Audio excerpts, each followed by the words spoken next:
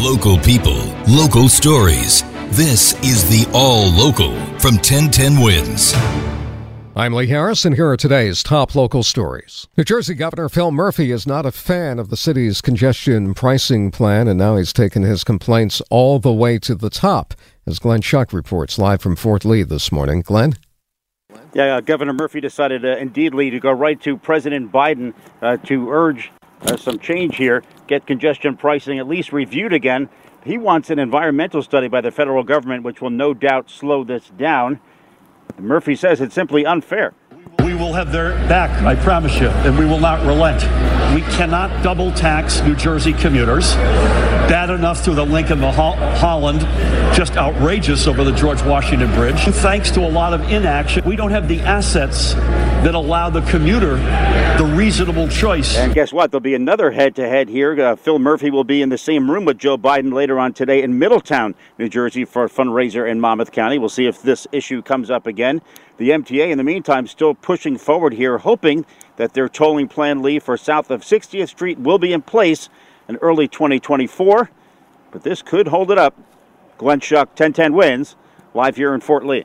EMS Captain Allison Russo, promoted posthumously at her funeral yesterday, has been laid to rest, and today the man accused of murdering her for no apparent reason will be arraigned via video leak from Bellevue, where Samantha Liebman is standing by this morning. Sam? And Lee, that arraignment for Peter Zizopoulos on murder and weapons charges. He is accused of fatally stabbing EMS Captain Allison Russo several times last Thursday as she was returning from lunch near EMS Station 49 in Astoria. The 24-year veteran laid to rest on Long Island yesterday, remembered by her daughter. Do not let your thoughts be clouded by this act of sudden trauma. You need to replace it with honoring my mother for the hero that she was. Meanwhile, those who work near the EMS station shocked that Zizopoulos was responsible for the attack that came out of nowhere.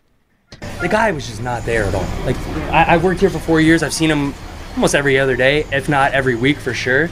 And never spoke, never said hi, never waved, never smiled. He's been under psychiatric evaluation at Bellevue. The arraignment set for 11 this morning. Samantha Liebman, 1010 Wins, live outside of Bellevue. Police have arrested a homeless man for the slashing murder of Union steamfitter Tommy Bailey aboard an L train in Brooklyn last week. Investigators say 43-year-old Alvin Charles and Bailey got into an argument aboard the Canarsie-bound train last Friday night.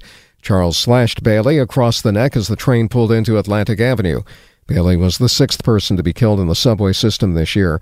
Alvin Charles has prior arrests for menacing and assault as a hate crime. Now he's charged with murder.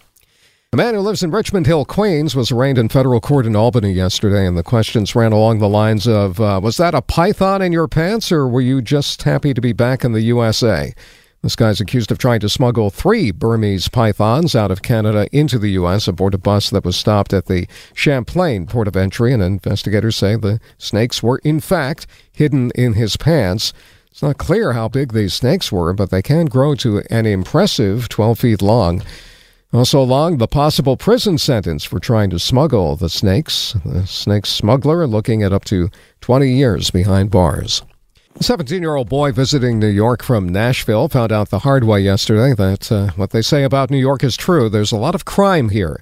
Caleb Chittum, minding his own business, walking to Central Park when an apparently homeless man came up and just punched him in the face and then ran off without saying a word.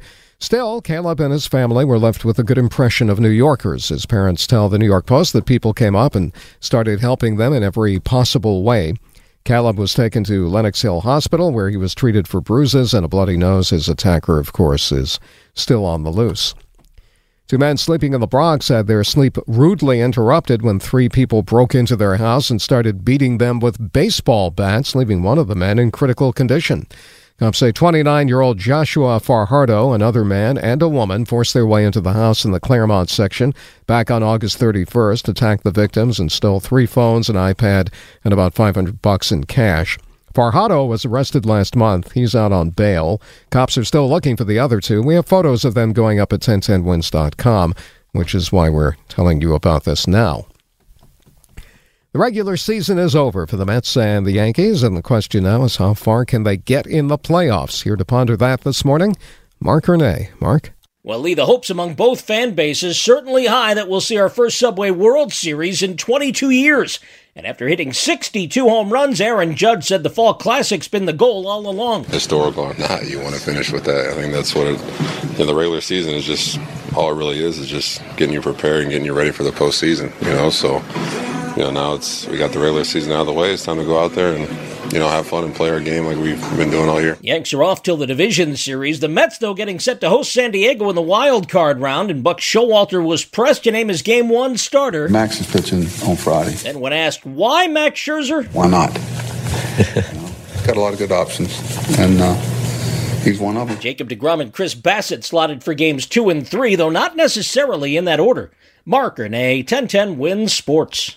Thanks for listening to the All Local from 1010 Wins. And for the latest news, traffic, and weather, tune to 1010 Wins, visit 1010wins.com, or download the Odyssey app to take us wherever you go.